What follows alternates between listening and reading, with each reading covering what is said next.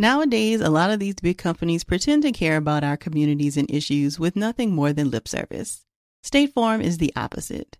They're actively investing in programs and initiatives that help educate in financial literacy, give early career advice, and grow Black-owned businesses, thus leading to generational wealth, which helps protect the future of our communities.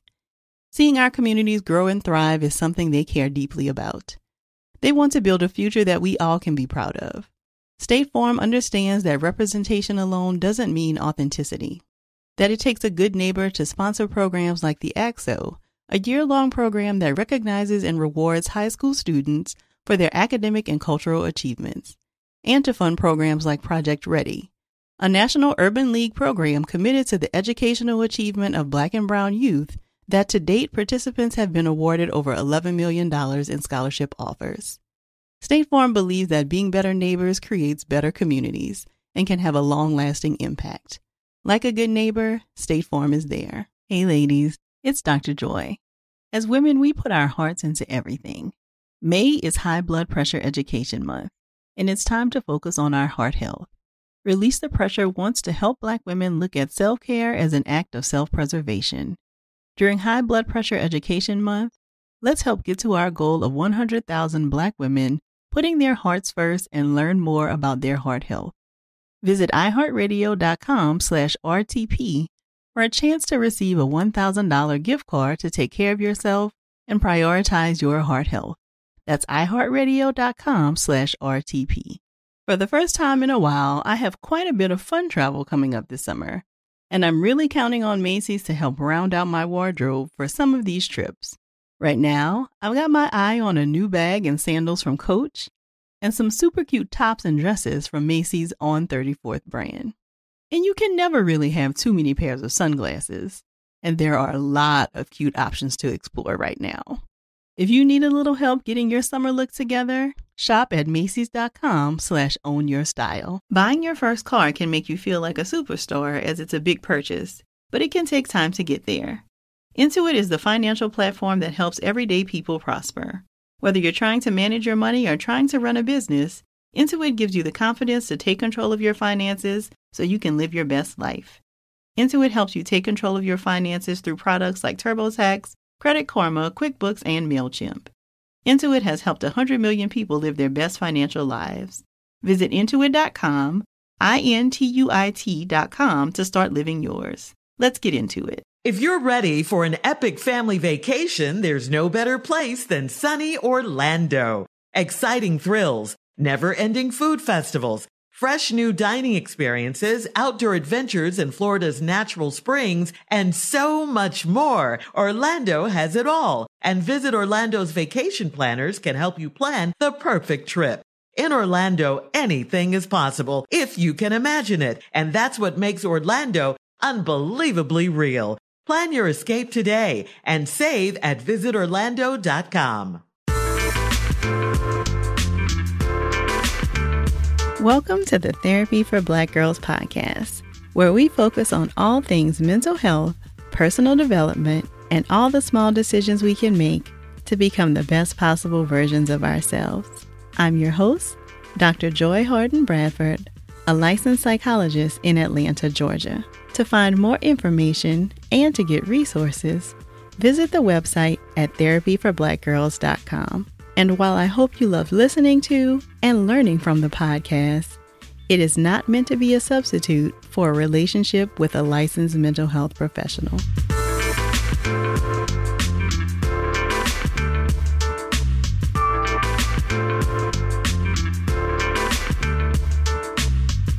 Hey y'all. Welcome to Session 7 of the Therapy for Black Girls podcast. Thank you so much for joining me again this week. So as I mentioned before, May is Mental Health Awareness Month. And in honor of this, all month long, we'll be discussing relationships. So last week, we discussed friendships. And this week, in honor of Mother's Day coming up this weekend, we'll be discussing relationships with mom.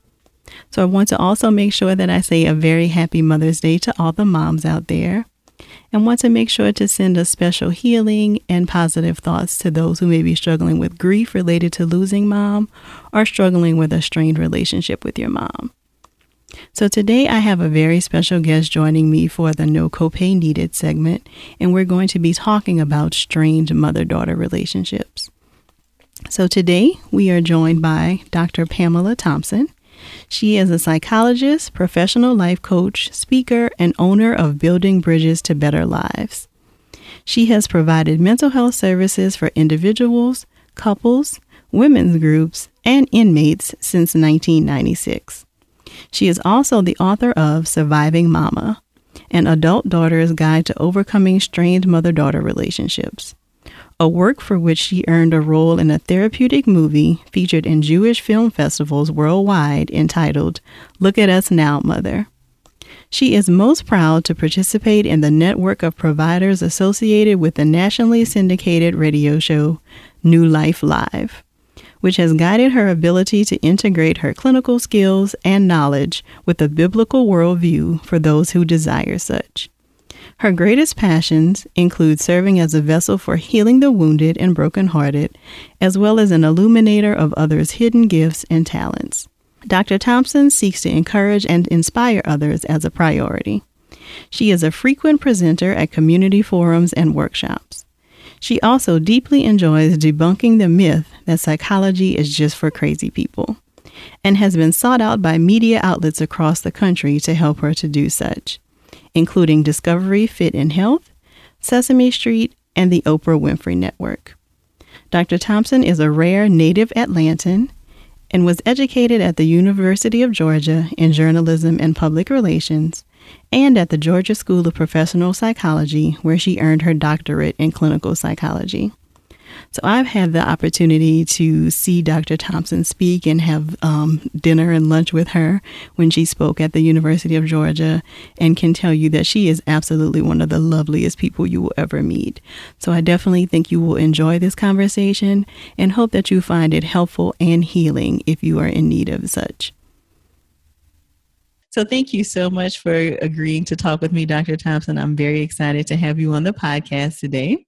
Thank you so much. You know, I'm delighted to be here. Absolutely. So I know I shared with you by email, but Surviving Mama is like one of my absolute favorite books. I recommend it to clients all the time. And so definitely in honor of Mother's Day and, you know, sometimes the difficult relationships we have with mothers, I wanted to have you on the podcast. So can you tell me a little bit about what inspired you to write Surviving Mama? Yes. So it's, I'll make this as brief as I can. In a nutshell, I was aware that myself and several of my girlfriends, as we got older and processed more and reflected on more, we all began to see some challenges in our mother-daughter relationships. And we began to realize, again, as the years went by, that those challenges were persistent and they weren't likely to change. And so that, in combination with the fact that I have a private practice where I cater to women significantly and have interviewed thousands of women in my career at this point, I also began to see these same patterns hang together in my clients. And so I just felt compelled to write a book on the topic, because it was so prevalent in the progression of a woman's life, and usually the changes necessary for the relationship to continue to be loving and peace-filled were going to have to take place in the adult daughter as opposed to the mom. So that became a real focus for me. And at the time I wrote the book, my mother was living with us for the last 5 years of her life until she passed. So I had ample fresh data that would, just sort of remind me about how important this topic was and how it needed to be treated with respect, because the whole idea was really to figure out how you could honor your mother more so, as opposed to get into this place of bashing her and not making the attempt to even understand her any longer. So can you talk about, and you do an excellent job of this in the book, can you talk about some of the cultural pieces that might make it difficult for Black women to set boundaries with or to describe the relationship with mama as unhealthy? Yes, unfortunately, in the African American culture, there is this epidemic of single moms, and I think maybe the latest statistic is somewhere hovering in the low 70s, low 70 percent of women who are raising their children alone. And so there is a strained dynamic that is inherent in that type of setup only because one woman can't do it all and she gets tired and she's stressed and she's preoccupied and she's trying to wear two hats, and one of those hats shouldn't be a hat that she has to wear or needs to wear. And so the strain in that kind of setup for the mother is extraordinary. And so while there are women who do it every day and many who do it extraordinarily well, and I do believe that most mothers do the very best that they can with what they have at the time. That's the key phrase, with what they have at the time: wisdom, money, patience, relationship with God, character building experiences, all of that. Nevertheless, there are some inherent voids in the setup of a single parent household that make it, I think, a recipe for a more strained relationship potentially between the mother and daughter. And you also talk a lot about, just the reverence that we give to mothers in most society culture, but I think there's a particular reverence in the African American culture related to mom. Yeah, can you talk more about that? Yes, I'm so glad you said that because that is the other part of the story. Because when you only have one parent, she has to be your everything. And so there is a tendency in our communities to confuse mama with God and to think of her as your only provider, your only caretaker, your only person who's capable of loving you unconditionally. And in many cases, she is that, but she still is not God. And so we consider it taboo, generally speaking, to even say or have a thought, that is, about mama not necessarily being as mature as I would like for her to be, or as in my corner as I would like for her to be, or as available for me as I'd like for her to be, because it seems mean-spirited or selfish. And so people can just be aghast at the very idea that one would verbalize something negative about your mother, because she is on a pedestal and she has endured a lot and she has had to sacrifice a lot, and everybody I think gets that to a certain extent, but that still does not mean that she is God. And so we get that confused, and we'll be serving at the altar of mama instead of at the altar of the Almighty God. And there's always a problem. There's always a recipe for some kind of destruction to come out of that. That's a very powerful image, like serving at the altar of mama as opposed to our higher power. Yes. And what that means essentially is that if mama said it, it must be right. And if mama did it, it must have been the right thing to do, unquestionably. And so because there's a hesitation to challenge her judgment, we can be going down the wrong road just because mama said it was right. And so unless we get outside of our family box and outside of our discomforts with challenging her and the status quo that she brings to decision making and problem solving, we may not ever know that, you know what, there is another way to look at this, or there is actually a way that represents absolute truth if you are a student of the Bible, or there is, an alternative perspective that is worthy of as much respect as I give to my mother's perspective. So if we just stay in the family box and we never differentiate from mama and them, as we say in the South, and what people think about mama in that particular circle and her teaching and her precepts, then we could forever be making decisions from a distorted place and making decisions for our lives that are actually based on lies and untruths and not on God's absolute truth.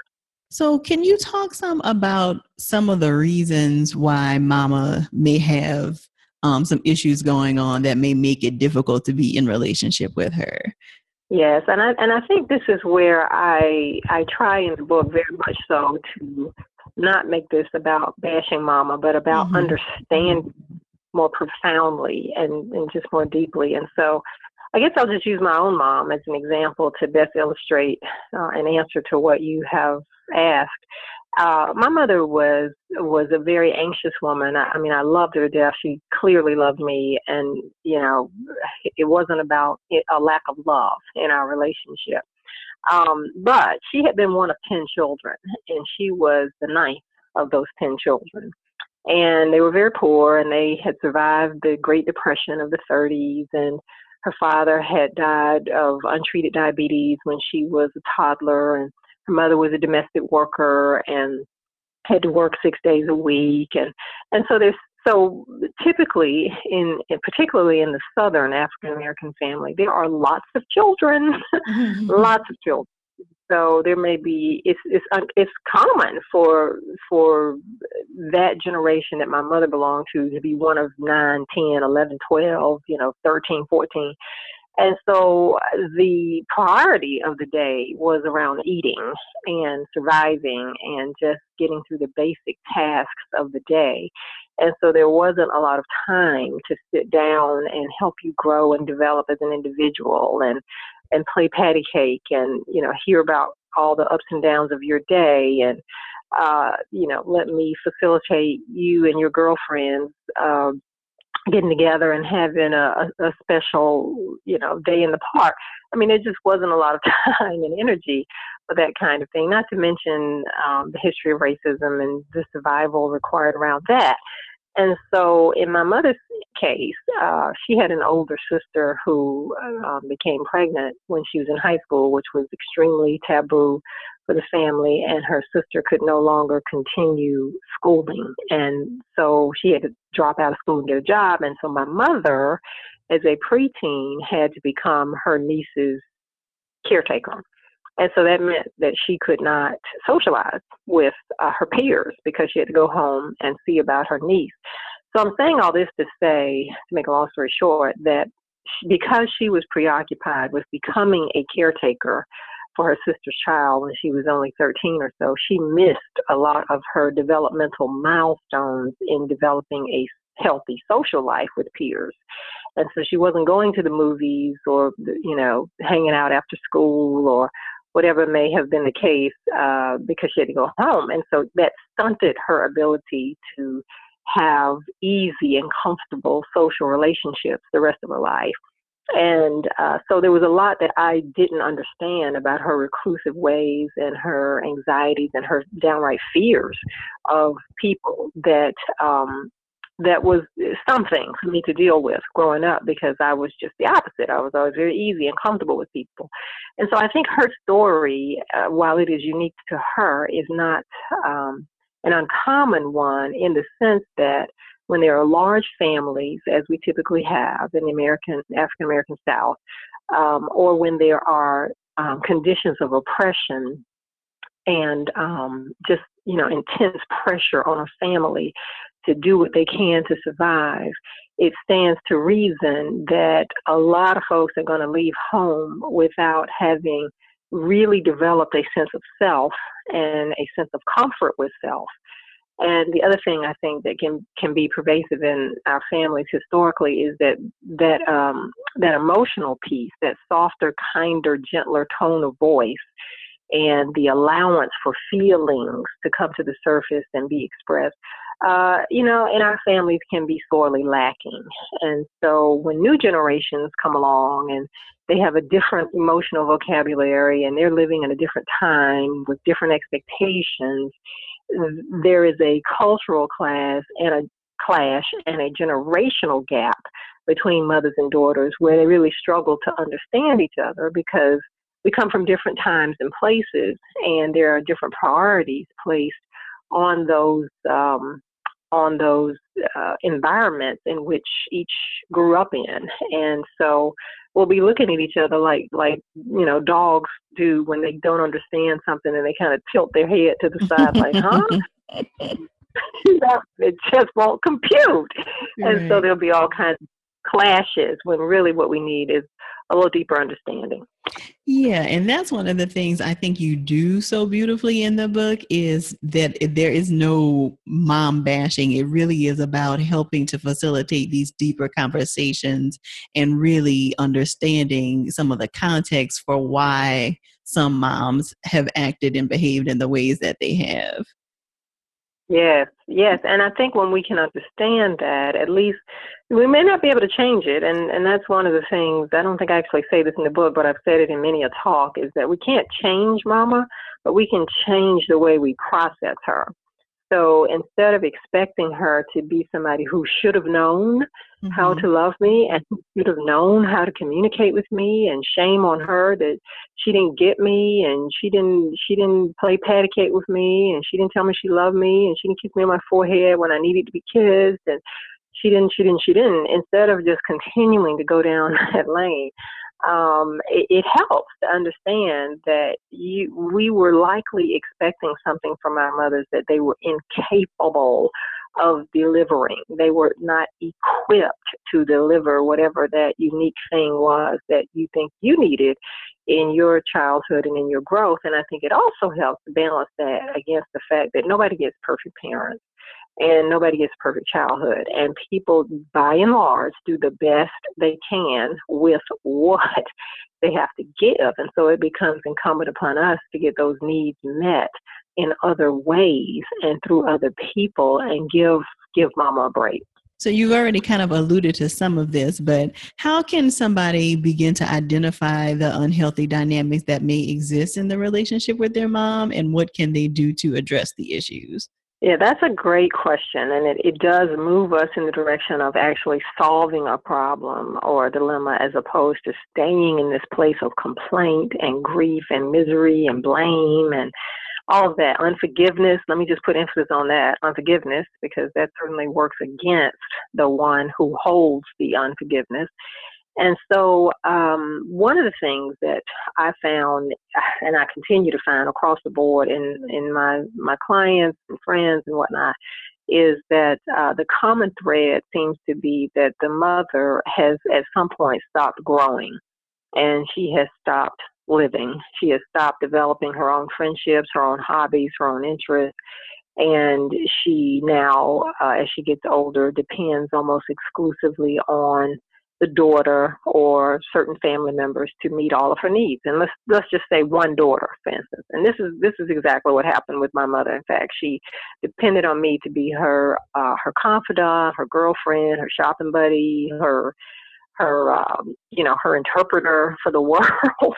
And, no one person can meet the need of any other human being. And so that's always a recipe for disaster. And so that's one thing to recognize is there a way that I can connect my mother to other outlets, other social outlets that she might be able to receive from slowly but surely, where some of this pressure is taken off of me to be her one and only outlet and interpreter of the world. The other thing is, I think, daughters who become almost exclusively focused on what they didn't get from their mothers, and they lose sight of all the things they did get. And I would like to think that as we all get older, and particularly people in our field as psychologists who really do get to see firsthand what horrific mothering looks like, and get to see what abuse has done to people and what abandonment has done and neglect has done. And then you look at your mom and you want to just run and just thank her, just thank you for all that you did and all that you were, because at least I was safe, or at least I was educated, or at least I was cared for, or at least I was clothed, at least I had a stable home. Whatever the circumstances may be, there are some wonderful things that she very likely imparted to you, and that guide you and make you the worthwhile human being that you are today. So we do have to change the focus from the what I didn't get to the what I did get, and very likely that list outnumbers the what I didn't get list, hands down. I think in a nutshell, those would be the two things. The daughter has to adjust her expectations, and the mother has to be encouraged to develop some other social outlets outside of her daughter. So you did talk about, kind of mom wanting the daughter to be everything, and really how that sets up an unhealthy dynamic. Are there other themes like that might exist that, like if someone's listening and thinking like, oh, well, is this an unhealthy dynamic that I have with my mom? Are there other things like that you could point them to, like besides just the mom needing them to be like their shopping buddy and their confidant and everything? Yes, yes, there are. So if we keep drilling down on that question, I think one of the other things that daughters do is you keep hoping that one day your mother is going to get it, and you prepare to have these talks with her and these coming to Jesus moments where you think, if I just tell my truths and unveil myself to her, she's going to someday, get it and, throw these apologies and this remorse at me that I've always been longing for and waiting for. And unfortunately, unless you have quite the mature mother who is quite open to growing and learning and hearing, that's not happening. That's just not coming. And because mothering is such a hard job, it's the hardest job on the planet. It's very difficult for a mother to even process that, wow, I did all these things wrong and I should, apologize to you. When you think about the countless hours that they spent making sacrifices for you, it's hard, and if not next to impossible for them to receive that kind of feedback. So I would say, don't expect all these things from her that she's not able to deliver. My phrase for that in the book is, we got to stop expecting an elephant to meow, because elephants don't meow. Cats meow, dogs bark, and cows moo. And so we're not shocked when cats meow and dogs bark, because that's what they do. That's what their nature is. That's what their character is. So we shouldn't be shocked, likewise, when a mother who is self-absorbed is self-absorbed, or when a mother who's an alcoholic is an alcoholic, or when a mother who is a complainer complains. We shouldn't be shocked, because they're in character. And I will literally say that to people. I suggest to people that you literally say that out loud when they do what they do, that you would say, oh, that's right. That's right. She's in character. Okay. Let me not be shocked, and let me not expect something different to happen today, because this is who she is. So that's one thing. I think, boundaries, daughters have to learn how to set boundaries, and you have to learn how to stand up to her. So I think one of the big mistakes daughters make is not developing themselves as well, where they can get comforted and have giggles and laughs and a full life outside of what's happening in their relationship with mother, where her antics don't affect them as much. You got to have some fuel in the tank. And many of us will look to somebody to blame. Why not mom? For the fact that my life didn't blossom, or I'm unhappy, or I never was able to date or find a man or whatever because mom this or that. And when we stop blaming her for, how she may have impacted our life's development, we set ourselves free to go about the business of attracting friends, people, places, and circumstances into our life that give us that fuel in the tank, so that when we do run up against that brick wall that mom can sometimes present, we're not as affected by it. It's like, oh, okay, I just had a little, bump in the road, but it didn't shut me down where I had to throw a temper tantrum and scream and yell and shout, or be devastated that once again she didn't give me what I thought she should have. Those are some great suggestions, Dr. Thompson. Thank you so much for that. So what would you say, or I want to get your thoughts on this.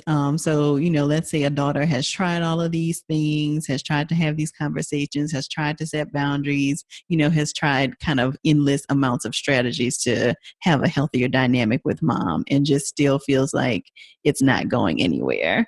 Do you feel like there's ever a point where it might be necessary to cut ties with your mother? Yes, in a nutshell is the answer. And I say that very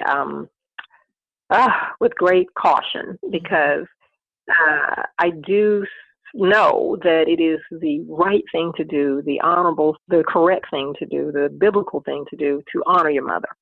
And I think, this sort of touches on the last question as well, that many of us get that confused, that honoring mother, what that looks like as an adult. So as an adult, it doesn't look like obeying her. It doesn't look like saying yes to everything that she says or suggests for your life or wants you to do for her today. That's not what honoring her looks like. And many of us get that confused, and we exhaust ourselves. We deplete ourselves trying to please this person who makes these, sort of, or is capable, let me just say, in some relationships of making some narcissistic demands upon our time, our energy, our money, our, everything. And so resentment can easily set up. And this is why I say all the time, boundaries are our friends. We have to learn how to say no, even to mama. We have to learn how to prioritize our time and learn really what it means to honor mother. So if you've got a mother, and unfortunately there are many women who do, and my heart always goes out to them, I feel like they get especially left out at Mother's Day with all the beautiful and glowing things that people have to say about moms. And I always am aware that there are those who are within earshot of those wonderful sermons who are like, wow, that has not been my experience. And so I have, oh my goodness, a boatload of stories like that under my belt. And so, yes, there are some mothers out there that are really, really toxic and really dangerous for, being an instrument of developing anybody's character or confidence in the world, or just helping people feel a sense of love and connection. There are some mothers who work against that at every single solitary turn. So what I say in the book and frequently in my practice is that some people, you have to learn how to love from afar. And I mean, praying for that individual, I would always suggest that be number one on the list, that prayer would be a consistent way of communicating on behalf of your mother. And also sending maybe a card every now and then that just says, hey, thinking about you. I saw something, at the store today that made me, remember a favorite time that we had, and just wanted to say, hey, and touch base and send a card, or as you feel able or led, maybe sending money when you can, if you can. And so finding ways like that to stay connected to a woman who gave you life, I think can be extremely necessary and important for some women who have unusually toxic mothers. And of course, you're talking to somebody who's done a lot of work in women's prisons. In fact, I do some work still at a women's prison in Zebulon, Georgia. And so, I mean, I've talked with women whose mothers introduced them to prostitution or introduced them to crack or watched them be sexually violated by a boyfriend, or, gave them their first, their first joint, and, which led to them having problems with addiction on and off. And I mean, I've talked to some really just some stories that just make you ache with compassion for what somebody has gone through. So there are some people out there that are extremely dangerous, and yet, nevertheless, this is the woman that gave you life, and there are reasons why God would have you come through that particular vessel. And I talk about that a little bit at the end of the book. So would you like me to elaborate on that, some of those reasons? Yeah, absolutely. Absolutely. Yeah, so I would just say, as I do say at the end of the book, that people come, there's a bigger plan, and releasing our own thoughts, our own limited thoughts about what that plan is part of healing. And so in my particular case with my mother, who was very reclusive and who was very, very different from me, very, very different, one of the blessings of that, and that's what I encourage people to do, is to always look for the silver lining. What is the silver lining as to, what can I get out of this? relationship that had some real shortcomings for me. And for me, it was that I very much learned how to interact with people who were very different from me, and to have compassion for people who were very, very different and had very different experiences than I did, such as I had to do with my mom. So that's one of the ways that she blessed me with her differences, and those differences used to cause us a lot of angst. She also had a lot of health problems, and she was a junk food junkie. She was a Southern cook. She loved to cook. She was a great cook, and she also loved junk food as she got older. And so she had all these health problems. And so I got to witness that as a child. Like, we would be in and out of the hospital with this ailment or this thing. And so today I am very health conscious because my mother taught me indelibly the way not to eat by the way that she lived her life inadvertently. That was the message for me. Don't go that way because I've seen where that path goes. Let's go this way because I want to choose something differently. And so that is something I credit her for and honor her for today, that she taught me how not to eat and how not to age in that way. And I love her for it. So I think we can all do that if we dig deeply enough and look at how our lives took a certain turn specifically, I want to put emphasis on that word, because of what our mothers modeled for us or didn't model for us. Yeah, I think that that's really great insight, and you are kind of touching on the final question, which is, how do you think that healing can happen after somebody has had these difficult relationships with their mom? Like, what would healing begin to look like for a daughter? Well, I think for the adult daughter who is, I repeat, maturing in her own right, because this healing does not happen without a maturing process taking place. And for me, because I have a faith-based practice, also a growing relationship in Christ and a prayer life that is blossoming and dedicated and consistent. But anyway, that having been said, I would say it's the notion of release. I make a conscious effort of releasing this person from, any debt to me. And, how the Lord's Prayer says, forgive us our debts as we forgive our debtors. And so, we forgive those who we think, owe us something, because really at the end of the day, particularly once you become a grown person, nobody owes you anything. And so definitely that's the first step is releasing and realizing that you're wasting a lot of energy nursing these old wounds and wishing things would be different and wishing she would get it. And there's just so much lost energy in that.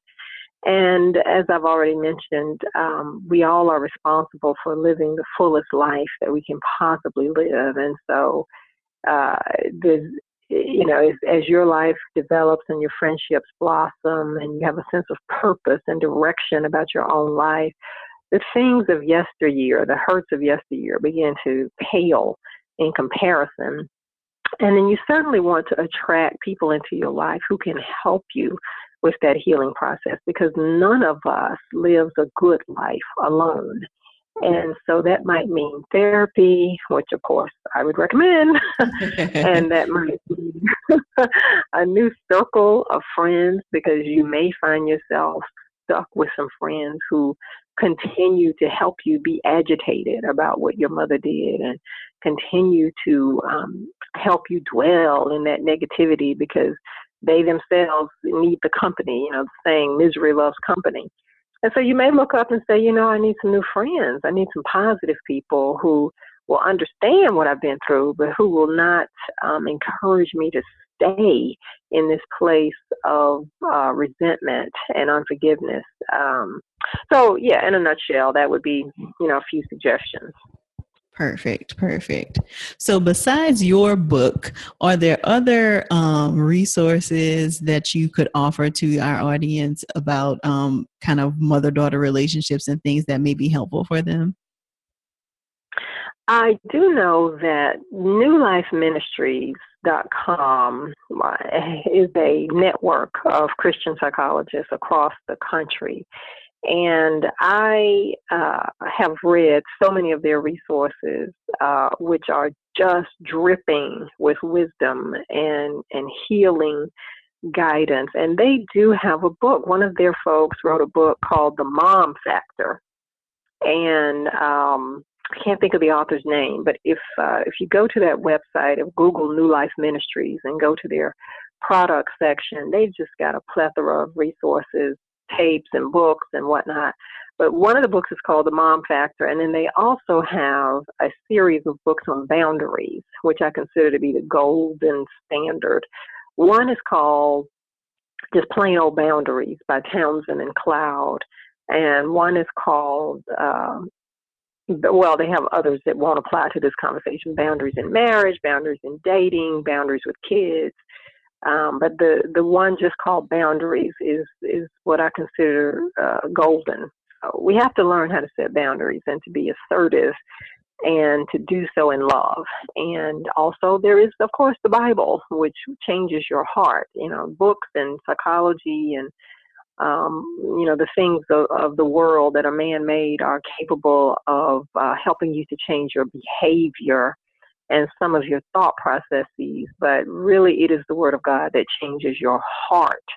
And unless your heart is transformed, it's easy to fall back on the same old thoughts and the same old behaviors that became your safe haven once upon a time in a distorted kind of way. So it really is God's word that gives you a new heart. As the word says, He will remove your heart of stone and give you a heart of flesh.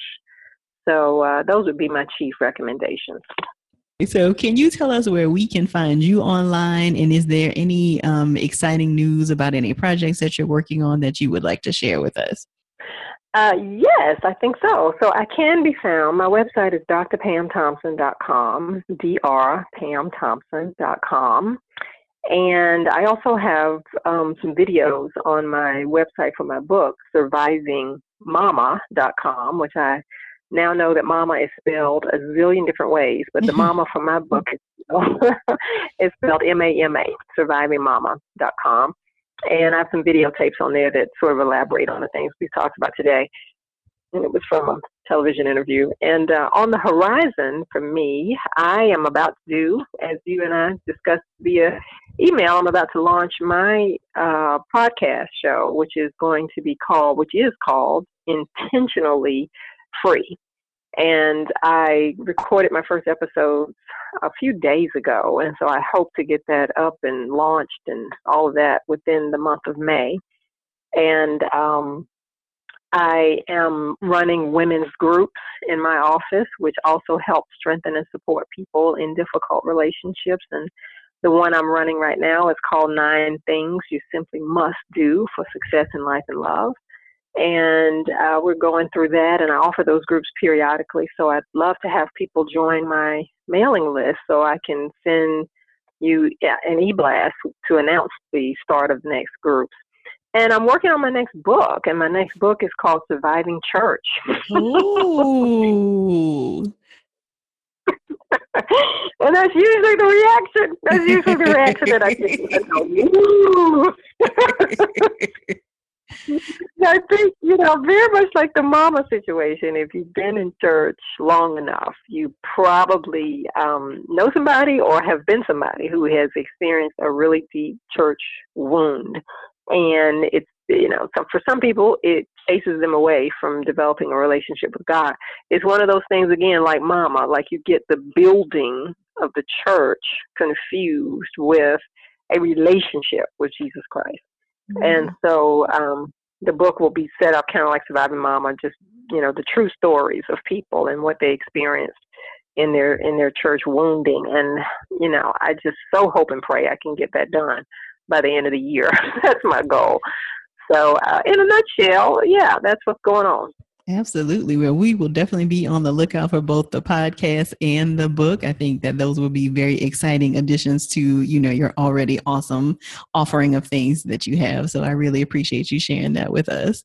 Thank you so much, Joy. It has been just such a delight to connect with you. We got to get together and just catch up and have lunch, because it's been a minute since I've had the pleasure of sitting down and talking to you, but it was love at first sight, audience, when I met Joy. Likewise.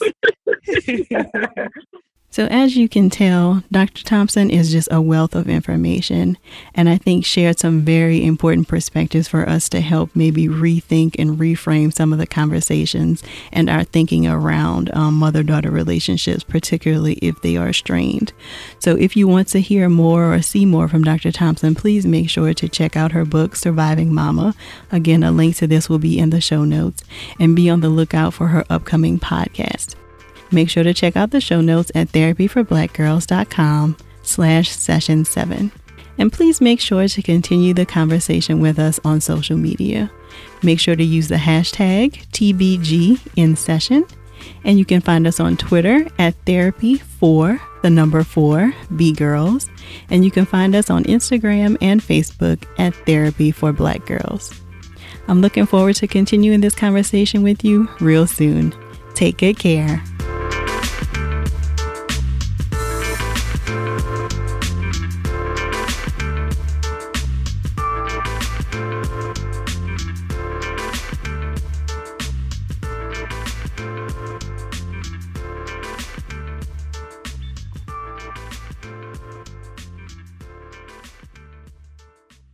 Hey ladies, it's Dr. Joy. As women, we put our hearts into everything. May is High Blood Pressure Education Month, and it's time to focus on our heart health. Release the Pressure wants to help Black women look at self-care as an act of self-preservation. During High Blood Pressure Education Month, let's help get to our goal of 100,000 Black women putting their hearts first and learn more about their heart health. Visit iHeartRadio.com/RTP for a chance to receive a $1,000 gift card to take care of yourself and prioritize your heart health. That's iHeartRadio.com/RTP. Looking for hair removal tools that not only deliver smooth results, but also empower you with a sense of complete control? Enter Conair Girl Bomb, your secret weapons for smooth, sleek results, made just for women. From the ultimate Girl Bomb grip and professional-grade blades, you don't have to compromise and settle for less. Conair Girl Bomb equips you with the precision and power previously reserved for men's grooming tools. So take your hair removal routine to the next level with Conair Girl Bomb. Available at ConairGirlBomb.com or a retailer near you. Nowadays, a lot of these big companies pretend to care about our communities and issues with nothing more than lip service. State Farm is the opposite. They're actively investing in programs and initiatives that help educate in financial literacy, give early career advice, and grow Black-owned businesses, thus leading to generational wealth, which helps protect the future of our communities. Seeing our communities grow and thrive is something they care deeply about. They want to build a future that we all can be proud of. State Farm understands that representation alone doesn't mean authenticity, that it takes a good neighbor to sponsor programs like the AXO, a year-long program that recognizes and rewards high school students for their academic and cultural achievements, and to fund programs like Project Ready, a National Urban League program committed to the educational achievement of Black and Brown youth that to date participants have been awarded over $11 million in scholarship offers. State Farm believes that being better neighbors creates better communities and can have a long-lasting impact. Like a good neighbor, State Farm is there. From BBC Radio 4, Britain's biggest paranormal podcast is going on a road trip. I thought in that moment, oh my God, we've summoned something from this board. This is Uncanny USA. He says, somebody's in the house, and I screamed. Listen to Uncanny USA wherever you get your BBC podcasts, if you dare.